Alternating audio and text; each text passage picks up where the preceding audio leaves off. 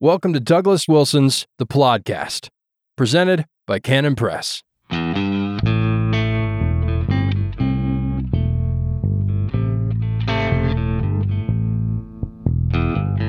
Yes, God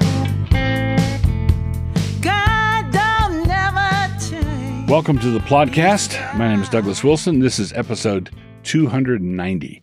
290. Welcome aboard. Thanks for coming. So this time around, I want to talk a little bit about Joe Biden's mental condition, because quite frankly, although I believe he was a corrupt politician back when he had all his faculties, I don't believe he has his faculties anymore. I think it is very clear that he's not all there. The garble that comes out of his mouth is just undeniably someone who is struggling with either dementia or short-term memory loss, or I don't know what the precise diagnosis would be, but it just seems to me that for political advantage, out of sheer political cynicism, Joe Biden's handlers are conducting a complex program of elder abuse.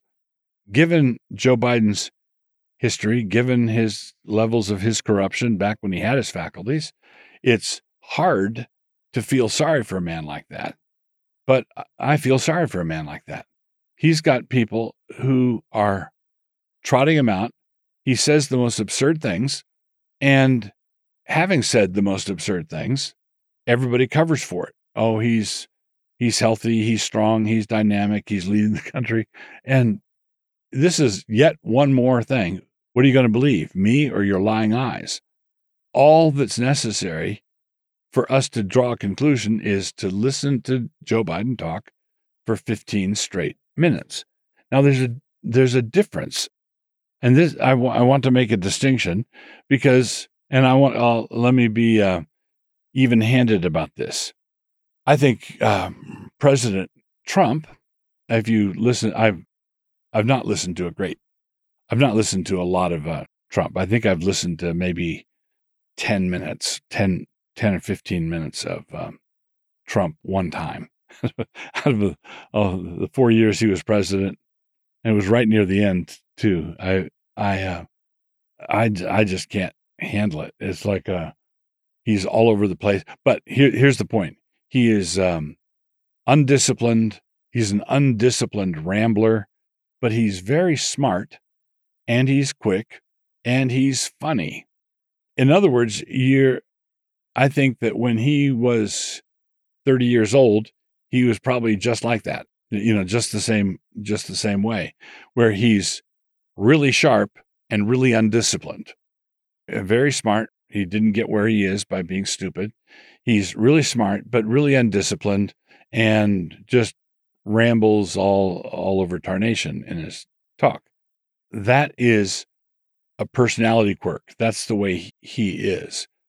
And I wouldn't attribute that to his age. And Kamala Harris she's even worse with the word salads than the president is, but nobody thinks it's dementia. Nobody thinks, I think she's just not that smart.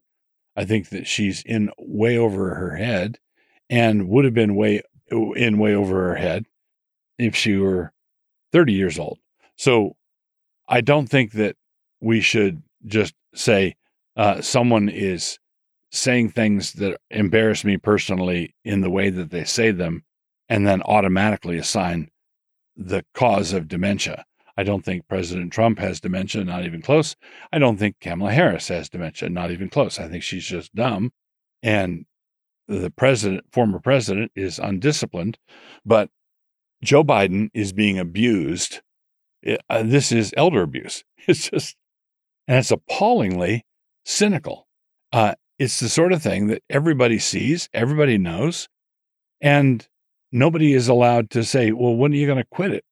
When are you going to stop? Because they can't quit it. It's sort of like a movie I never saw, Weekend at Bernie's, where they had to prop up this corpse. I would be not surprised if they wouldn't try something like that. If it was 2 days before the election and and President Biden died, I wouldn't put it past them to hide the fact that he had died until after the election. So there you go. This is something that I think we need to be honest about. Okay. Now, I know it's a radical proposal, 2023. A little honesty goes a long way, even today. Always will be God. Continuing on with episode 290 of the podcast. In our study of hamartiology, our survey of sins, it was just a matter of time before we came to enmity or hatred. Enmity or hatred. The Greek word for it is ekthra, Echthra, ekthra. It is listed by Paul as one of the manifestations of the flesh. Those who exhibit characteristics like these, he says, will not inherit the kingdom of God. And we'll pick up in Galatians 5, he gives us a list of sins, and we'll just pick up in media res in verse 20. Idolatry, witchcraft, here's our word, hatred. Idolatry, witchcraft, hatred, variance, emulations, wrath, strife, seditions, heresies. But enmity is the natural condition of the carnal mind, and it is no good at all. There's nothing good about it. Romans 8:7, because the carnal mind is enmity against God, for it is not subject to the law of God, neither indeed can be. Right? It cannot be subject to the law of God because it's fundamentally hostile to God, hates God. And then in James 4:4, ye adulterers and adulteresses, know ye not that the friendship of the world is enmity with God? There it is. Whosoever therefore will be a friend of the world is an enemy of God. Okay, so there is a fundamental antithesis, a fundamental adversarial relationship between God and the carnal heart. There's antipathy between them. Now, Pilate and Herod had been at odds with one another, but then they made peace over their shared condemnation of Jesus. It says in Luke 23:12, and the same day Pilate and Herod were made friends together, for before they were at enmity between themselves. So the Bible teaches us that not only is the carnal heart at enmity with God and harbors enmity toward God's people, but the carnal heart also harbors enmity toward other ungodly people. In other words, anyone not the ego, anyone not that person's own self, there's a condition of enmity. Then there was enmity between Jew and Gentile, which was a carnal addition to the requirements of the Old Testament law. God's law required separation between Jew and Gentile, and over time, that was supplemented with this carnal enmity. So, and you see that kind of thing when Jesus says, you've heard it was said, love your neighbor and hate your enemy. Well, the love your neighbor came from the Old Testament, and the addition of hate your enemy was added. That was not inspired. That was added later. It's the same sort of thing here. God says Jews and Gentiles are to be separate in order to instruct the Jews in the ways of holiness. But what they then did is made that separation the ground of enmity. So in Ephesians 2:15 and 16, it says this, having abolished in his flesh the enmity, even the law of commandments contained in ordinances, for to make in himself of twain one new man, so making peace, and that he might reconcile both unto God in one body by the cross, having slain the enmity thereby. So the enmity that existed between Jew and Gentile was downstream from God's requirement that Jew and Gentile be separate. But for God to require that the Jews not eat bacon while the Gentiles could eat bacon does not mean that you get to hate the Gentile while he's eating his bacon. You're overshooting. The commandment doesn't require that much. The commandment requires that you accomplish a separation or make a distinction. The Jew bound the law of God on his forehead or on his right hand, or he put something on his doorposts. The Jew had tassels on his cloak. Those things put a distinction between Jew and Gentile. But it's a leap to then say, and therefore I should hate the Gentile. And therefore, and of course, there's going to be reciprocity when that happens. There's going to be hatred returned, and then you're off on a vicious cycle. God don't never So then, continuing on with episode 290 of the podcast, we come now to our book review, and the book I'm reviewing this go-round is Lex Rex by Samuel Rutherford. Now, this is one of those things, telling myself here, Canon Press just recently republished Lex Rex, a new edition. So if you get an edition, get that copy, Lex Rex.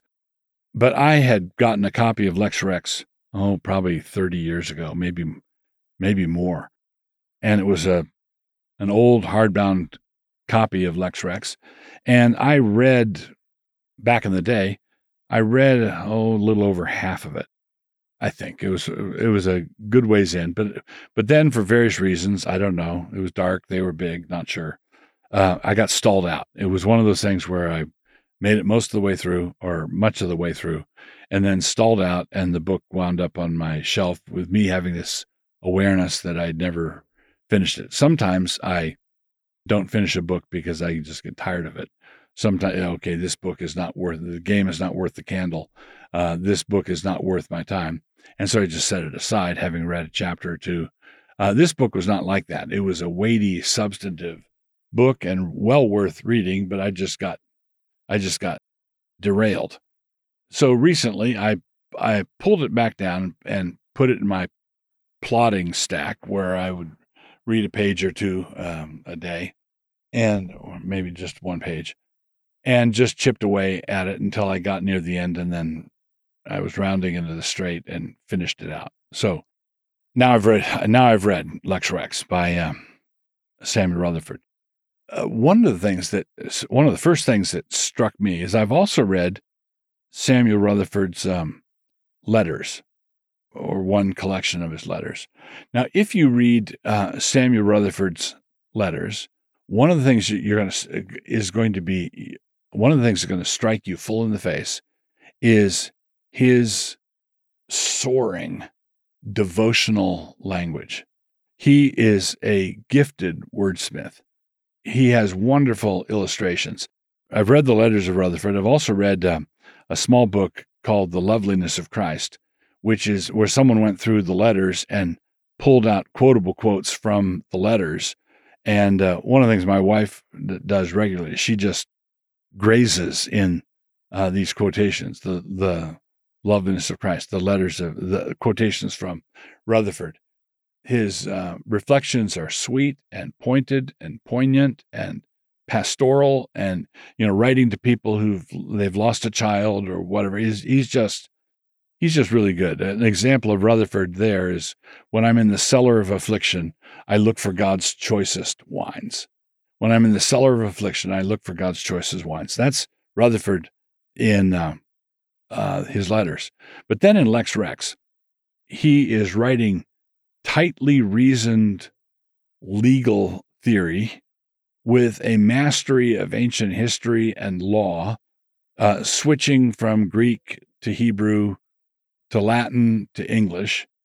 It's just high scholarship on stilts, densely reasoned, right?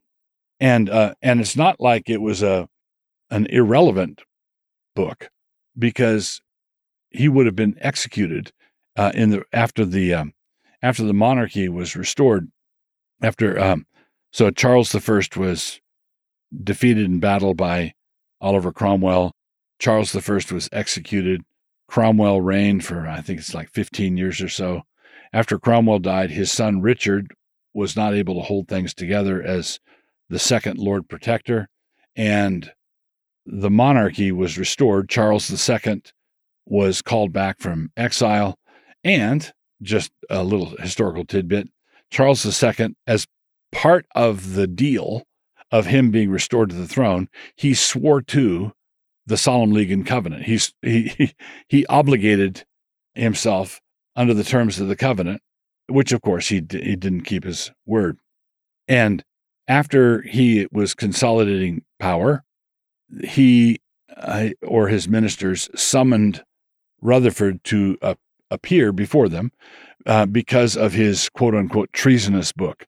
So Lex Rex is "The Law is King." Now you can translate it two ways. You could say "The Law is King," or you could say the law and the king.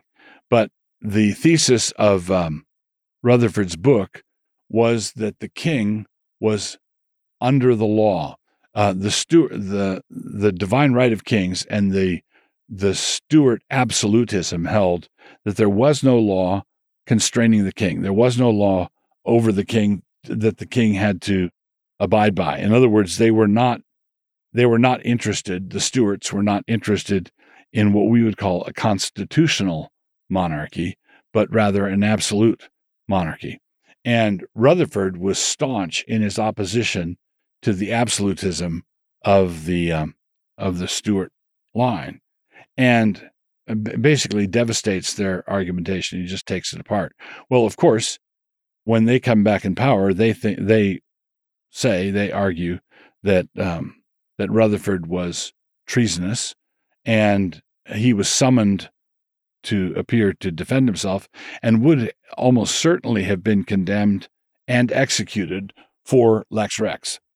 The problem was that he was sick and near the end of his life already, and when he got the summons, he was on his deathbed, and he sent a message back, basically sending his regrets. I'm sorry I can't appear before you, but I'm soon to be, I'm paraphrasing here, but I'm soon to be called up before a greater and higher judge, before whom few great men and kings come. So Rutherford argued that the king was under law. So when you see King Loon, for example, in The Horse and His Boy, instructing his son, saying it's the law that makes him a king. A king can't leave his post any more than a sentry can leave his post, because he's subordinate to the law. It's the law that makes him king. Lewis is functioning in fully in line with Rutherford's argument, and in line with English common law and the older Anglican jurists, men like Hooker and Matthew Hale and John Selden. So, Lex Rex, good read. If you want to get a copy, Canon Press has got a new edition. So, get that book. Go Fight Win.